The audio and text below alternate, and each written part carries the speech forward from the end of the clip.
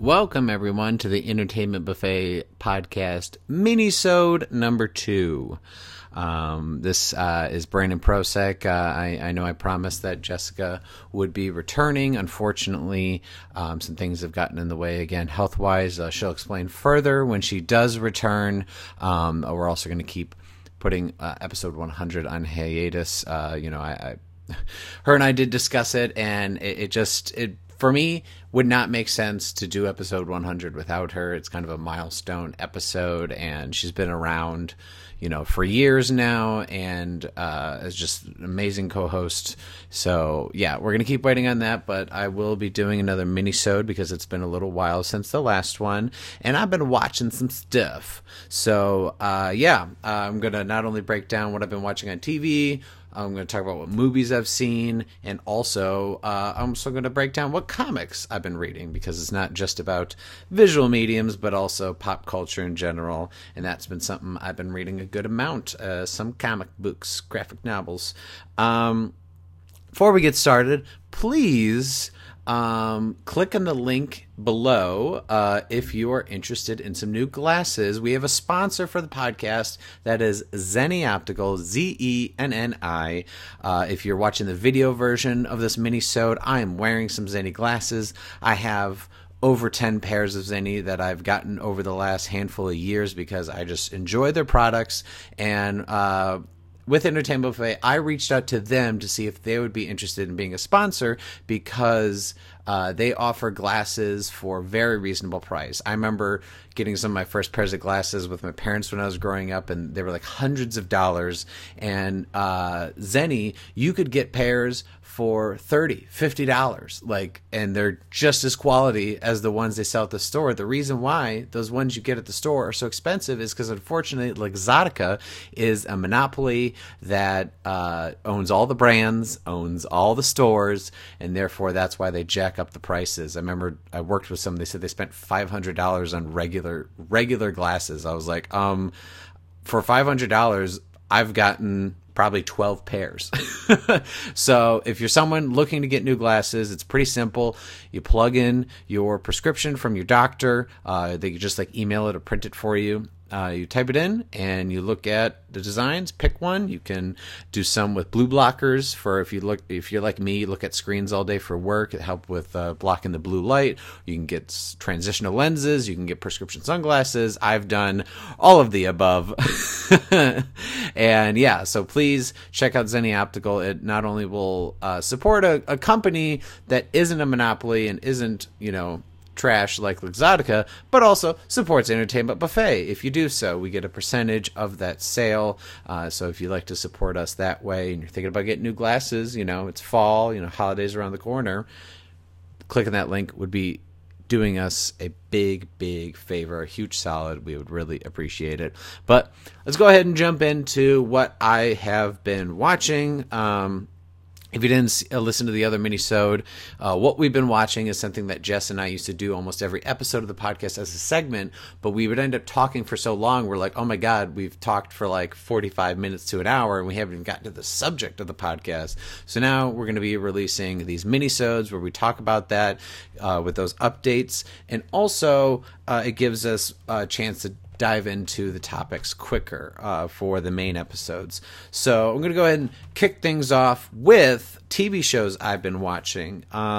So one thing that I've continued watching, and unfortunately now I've seen almost all of its possible entirety, if this remains the same, is I have been watching Y: The Last Man. I am on episode, I believe it is 8 or 9 now. It's a 10-episode season, and it was recently announced that Y: The Last Man, unfortunately, is canceled. It wasn't due to viewership or quality. It was because this was a show that was originally signed pre-pandemic, and then when the pandemic put productions on hold, they had to be paying for these actors to stay, on retainer for when the show actually did get filmed, and it's just one of those things, if you think about that logistically, where if the show really only produced 10 episodes, but they were paying these actors for multiple years to stay on, that just doesn't seem like that makes much business-wise. However, because Y the Last Man is, a DC property, there's talks that HBO Max and Warner Brothers could pick up Y the Last Man and either continue the show with that same cast or potentially, reboot it. Who knows? But one thing I'll say about Y the Last Man, as far as like my thoughts on the show itself, is while the actors and the directors involved all seem very talented, and I understand where they're going with the writing, I think the thing that just feels like there's something missing. It's this great concept where every individual, whether it's human or animal, with a Y chromosome is killed off in this, plague event, where the only survivors seemingly are this character Yorick and his monkey Ampersand. And so it's a very interesting thing to look at this post-apocalyptic, societal shift where it's only women and trans men, non-binary folks, people without a Y chromosome that have survived, and how that fallout would affect the world. I love this kind of like what if story. I think it's very fascinating, but the show itself, it feels like it's just missing something. And the thing I pinpointed, what I think it is the humor is almost non-existent. And it's not that like they don't try with some jokes here and there with Yorick or the other characters. It's just, you think about classic shows like Breaking Bad. That show would be incredibly dark sometimes, intense. There'd be action, there'd be violence, but then there'd be very lighthearted moments that I think would kind of help break up the intensity. Same with, I love the show Sons of Anarchy did that. You look at Game of Thrones did that. A lot of the great dramas also sprinkle in comedy. And it's not even just because it needs to be funny, but it just feels like it gives the show a little bit more life. And this is actually something that I'll talk about further. I've noticed the same trend with a certain director with his movies. Whenever it's just serious the whole time, like, sure, I bet there are people out there that love that kind of content, and I'm not saying that I haven't enjoyed that type of direction or writing before, but maybe it's because we're living in a pandemic. Maybe it's because a lot of us are dealing with depression, or now with where I'm at, winter coming, seasonal depression, things like that. It's just like hard to watch things that are just straight up intense, for 45 to 60 minutes, multiple episodes every week. It just it could be a lot. And so, like, I personally, I still need to think about it a little bit further if there's anything else I'm noticing. But it just feels like that's what's missing from Y the Last Man, is just a little bit more life. The reason I often personally write things that have both drama and comedy is because that's life. Life can be very funny sometimes, but then it can also be very tragic, and it's about that balance for me personally. And I think that's something that's missing in Y the Last Man. I would love to know, for anyone out there who has checked out Y the Last Man, the TV show adaptation, please comment. Let me know. Do you think there's something missing? Am I just, in a mood? But yeah, so that's one show I've been watching. Something else that I binged a full season of with my partner and a friend is a show called Into the Night. This is on Netflix. It's actually a French show that it's right now. I think season 2 recently dropped. Season 1 dropped in 2020. It's only 6 episodes. It's a very interesting concept. It's kind of another like what if post-apocalyptic scenario to Y the Last Man, which is essentially it takes place at an airport when it first starts. There's these characters boarding a plane. Some are crew members, some are passengers. When all of a sudden a man takes a gun, boards the plane, and says, "We need to fly west." And they explain that he heard in NATO that when the sun rises the next day, it's going to kill everyone. And it's night at the moment. They're in Brussels, and they have to just keep flying, quote unquote, into the night, title of the show, to avoid dying. And so he takes control of this plane at gunpoint, and him and these individuals then keep dealing with various challenges along the way because obviously there's so much fuel. They have to keep flying in a direction where they're not affected by the sunlight. Then they land, they got to get more fuel before the sun comes up. They start dealing with different turmoil and issues, whether it's between the characters personally or things around them, like, for example, places that they land where the sun has already hit, the food isn't good anymore. There's no fresh food because the sun's gamma rays, affected it. Or gamma rays. I don't even know if it's gamma rays. Rays, whatever. Gamma rays, I just think of Incredible Hulk. But anyway, it affects them in a way to where, that food doesn't have any nutritional value anymore. Then certain plane fuel doesn't work anymore. So they have to try to find a bunker. But it's one thing when, so much of the world's population is dying because of the sunlight. And this isn't just people that are outside. This is people that are inside. And basically, if they're exposed to sunlight in any fashion, in or out, they're dead. And it's just a very fascinating show. The reason I like it is because most of the show takes place on the plane. It's very much like a play where you have these groups of characters from all over walks of life and all over the world, really. And that's what I enjoyed. I did watch it with subtitles. I do recommend that. But if you're a dub person, still enjoy it. But I just personally... it's really interesting because the characters also, they know French, they know English, they know Italian, they know Russian. They're people from all over the world that they just happen to be at that airport and on that plane. So I highly recommend that show. It just flies by, no pun intended. There are just different obstacles and stakes every episode, multiple in an episode, and it just makes you think what you would want to do in that situation.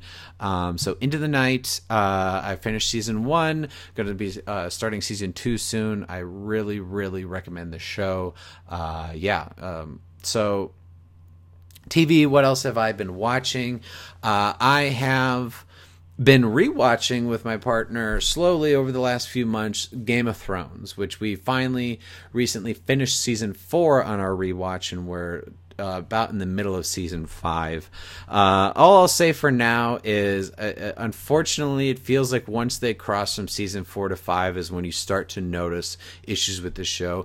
Issues can be found throughout Game of Thrones, so that's one thing that kills me about people say, oh, the last season killed the entire show for them. It's guys, if you really look at it, there's flaws in every season. There's flaws in every episode. It's not a perfect show. It's one of my favorite shows of all time, probably the only one behind Seinfeld, which totally different genres, but it's just, I love Game of Thrones. The thing that I personally notice is the pacing of all the different storylines. When you look at 10 episode seasons and you say, for example, Arya is going to be in, say, 8 episodes in a season, and where she starts here and she ends here, and you're like, that's all she did that season? Or, this person was in 6 episodes and they went from here to here. It's that's all that happened. So the show really struggles with pacing. I think it only was made worse when they decided to shorten the seasons to 7 and 6 episodes in season 7 and 8. But that's a topic for an entire different video. I could just talk about Game of Thrones and the ending and the issues. But I will say there are some things in season 4 that I'm like, wow, this is possibly the best season. That's where we have Oberyn, the trial of Tyrion, both trial and trial by combat. We have the stories with Arya and the Hound, and we have the battle at the Wall with the Wildlings and the Night's Watch. It's just a season that I think has a lot of stuff happen. Although there's definitely, like every season, there's weak storylines. And so I think that's something that the show struggles with, is really the characters who last the longest. If you think about what they do every season. So if you look at someone like Tyrion, had a very fun season 1. He's captured, he goes to the Wall, he's captured at the Vale, has the first trial by combat we get to see, then he goes and, he's in the battle where he's knocked out, and, he meets Bronn and Shay, and we get to introduce to Tywin. Season 2, he's the Hand of the King, and then defends the city at the Battle of Blackwater. Season 3, he just mulls around and is the Master of Coin / is forced to marry Sansa. Season 4, he gets arrested right away for Joffrey's death, and is thrown into prison for literally the entire season. And so it's just something that I think I almost wish there could be, like, there's the Marvel What If show. I wish there could be a What If Game of Thrones where we change certain characters dying. Like, I wish Cersei died way sooner. I'm sorry. Actress is great, but I just think there are other characters that I miss once they died, like Tywin, obviously Ned. Too many, but I just wonder what the show would be like if they paced some of these characters' storylines differently. And there was more planning in the beginning instead of, like, every season you can tell where there was like, oh, these are the storylines that matter. These are the ones that kind of suck. So that is what I'll say about a Game of Thrones. Movies I've been watching. I rewatched for the first time in about 10 years Avatar.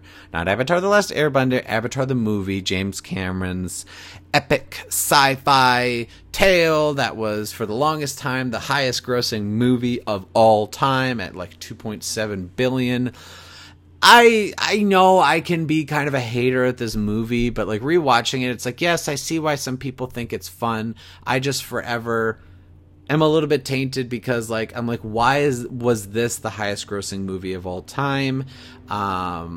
It's just Pocahontas or Dances with Wolves slightly remixed with some blue aliens, you know. And sure, there's tons of stories that are redone. I understand that they're remade, they're restructured. You know, you break down a lot of 3-act structure in movies, they're all the same. I get it. I just don't understand where it's like, that's not even James Cameron's best movie, much less should be considered like the highest grossing movie. I would rather like one of the Terminators is still the highest grossing movie of all time instead of fucking Avatar.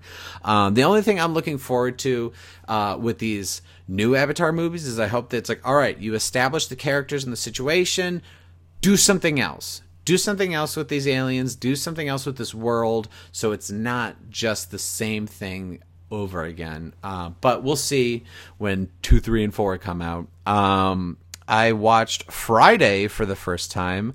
My partner was very surprised I hadn't seen that. Yeah, it's funny. It also, you know, you could tell it's a little dated in some things. 90s comedy with Chris Tucker and Ice Cube. Yeah, I think it was fun. I'm glad I saw it at least once. It's not my favorite comedy of all time. Sorry. Maybe if I saw it was younger, when I was younger, it would have stuck with me more. But it just, yeah, I don't know. I saw Unforgiven for the first time, which is the Western. It won Best Picture. It was actually Clint Eastwood's last Western, I believe.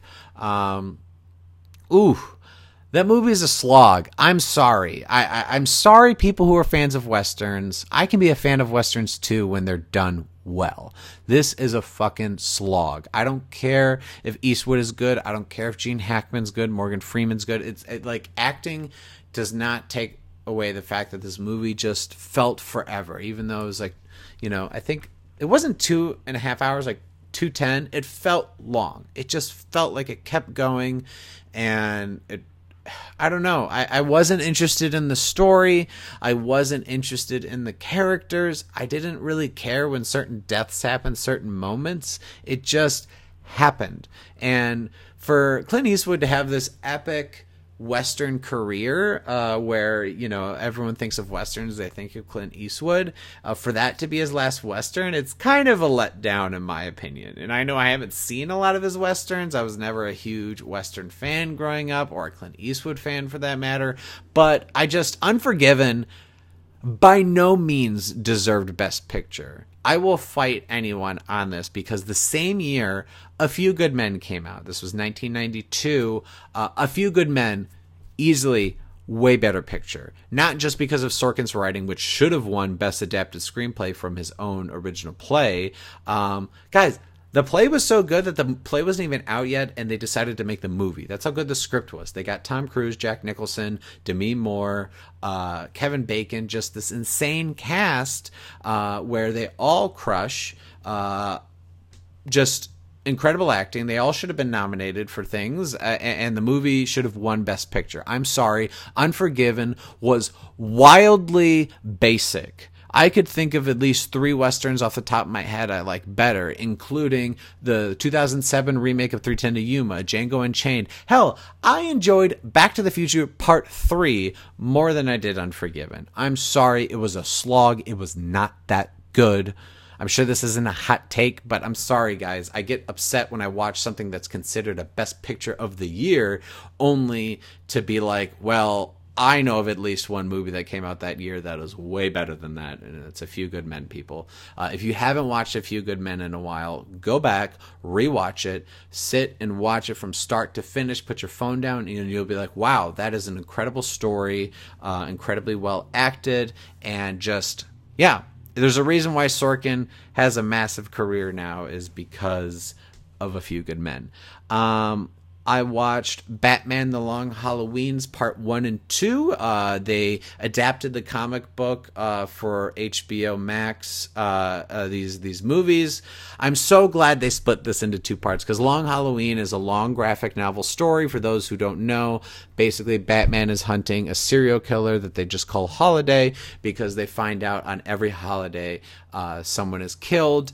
And it takes, no spoilers, but it takes about a year for them to figure out who Holiday is. And yeah, it's, I think, really well done. I think there's some slight differences from the graphic novel, but as someone who's a fan of the graphic novel, there was none that I was like, how dare they change or update that? Like, no, nothing that was bad. I think it was great. Each part is an hour and a half. I think that it told the story really well.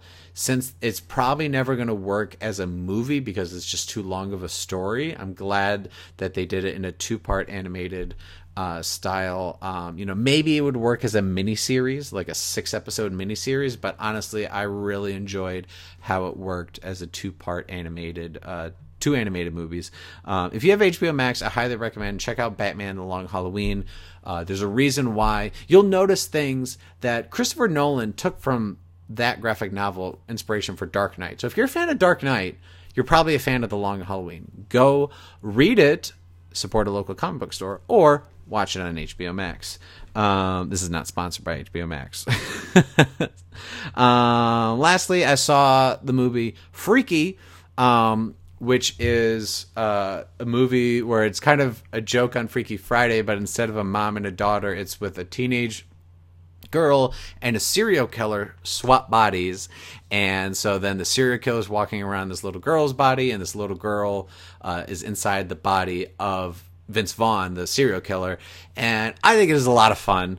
It is cheesy. It's predictable. It's nothing that is wildly extravagantly, not a word, but I'll say it. It's not original, but it is fun. It was a fun movie. I really enjoyed watching it. I think anyone who enjoys, horror or the idea of a horror twist on Freaky Friday, I think you'll have a lot of fun. Check out Freaky. I did also watch Dune. But I feel like because I've been talking for about 23 minutes so far, I could just talk about Dune for a little while. And I want to move on to comic books I've been reading. So, I have been reading through the comic book Chew. I recently finished, I'm showing the book and the video version of this if you want to watch this on YouTube on Entertainment Buffet. I finished Volume 4, which is Flambe. I think is how you pronounce it. Thing I love about the Chew books is each volume is 5 issues. It's a story arc where it's also like, some reoccurring things throughout the story. But if you just want to check in little parts, it's a lot of fun. Flambe, I will say, out of the 5 volumes I've read so far, was probably my least favorite. It's not that it's not good. It's just Chew is so much fun in other volumes. I'm glad I read it because, it does follow along the story, but it was nothing, I would say out of the 5 I've read, it was my least favorite. Speaking of which, the next one, I did also read Chew Volume 5, which is titled Major League Chew. This one went in some weird places. Well, all Chew goes into weird places, let me say that. But it was a lot more fun than Flambe. I would say if I had to rank the 5 volumes that I've read so far, that it's definitely in the middle towards upper tier. If I were to really kind of break down those 5. I'm obsessed with Chew. I guess that makes out of the 5 issues per volume, and I've read 5 volumes. I've read 25 issues now, and apparently there's 60. So getting close to halfway through the entire series. I highly recommend Chew. I will say it is dark.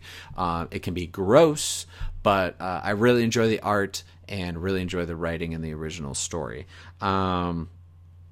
I talked about it for a while earlier, the TV show version. I'm also starting to read the actual graphic novel, Y the Last Man. I picked up, they call this one Volume 1. This is, I believe, I'll confirm. Uno momento.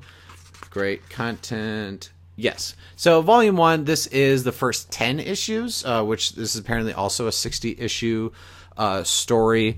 I am liking this better than the TV show. Obviously, everyone says like the book is better than the show or the book is better than the movie.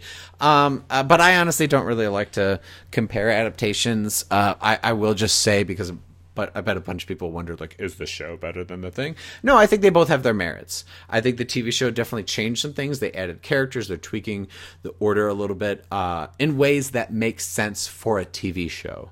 As far as the book goes, it is a lot of fun. It is very dark.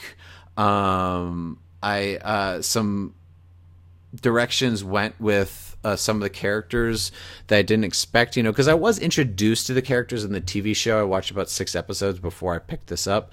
I would say pick this up first. Read the first 5 to 10 issues. If you like it, keep reading it. If you don't, at least you're kind of introduced to the world. And then if you want to check out the TV show, if that's better for you as a medium, you could do that.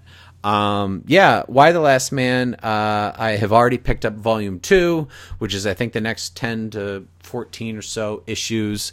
I'm getting towards the end of that. I have not finished it yet, but I highly recommend checking these out. Because one thing I'll say about comic books, and this isn't someone that is saying this just because he co-wrote and co-created a pirate comic book, but is now currently working on a Western comic book. Guys, when it comes to comic books and graphic novels, there are so many more genres and stories out there that don't have to do with superpowers or superheroes, supervillains, any of that stuff. I love that stuff. Don't get me wrong. Some of my favorite comics involve X-Men or Spider-Man or Batman. I get it. I love the movies. I love TV shows, animated, live action, comic books. I love superhero stuff, but I understand why some people are haters on it. I get it. It's not for everyone. Just like earlier, I was saying how I hated on Westerns. Yet I'm writing a Western comic book because I'm writing a more up-to-date one. I'm just being biased. I think it's going to be better than Unforgiven. Anyway, there are so many more worlds and stories and, out there that, like, even I have never even heard of, much less read. Chew was highly recommended by multiple friends, and I'm so glad I finally picked it up, and I'm continuing the run because it's a blast so far. Y the Last Man, I'm glad I picked that up because I like post-apocalyptic what-if stories, as I mentioned before.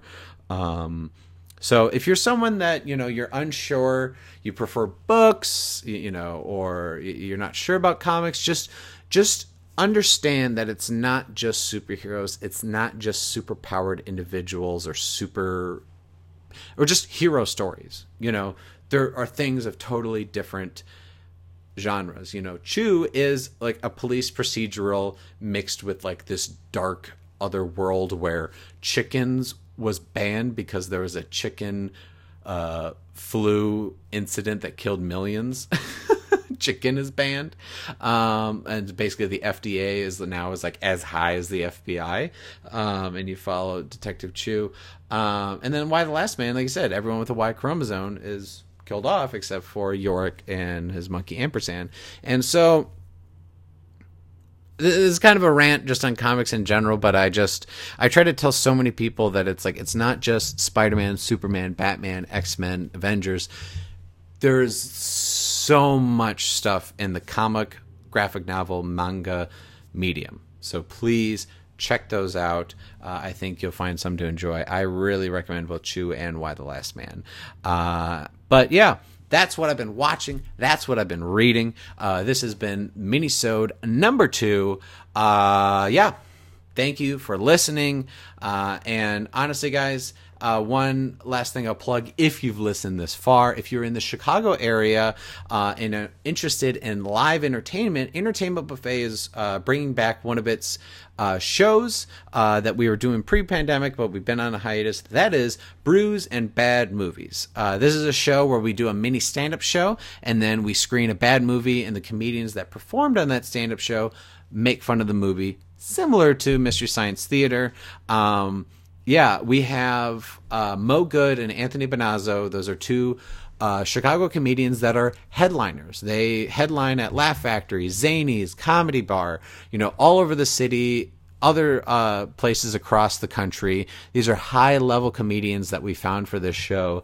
So you get to see them perform for about, 15 minutes, and then you get to enjoy the movie with them and just listen to them just make fun of it. They're both hilarious people on their own.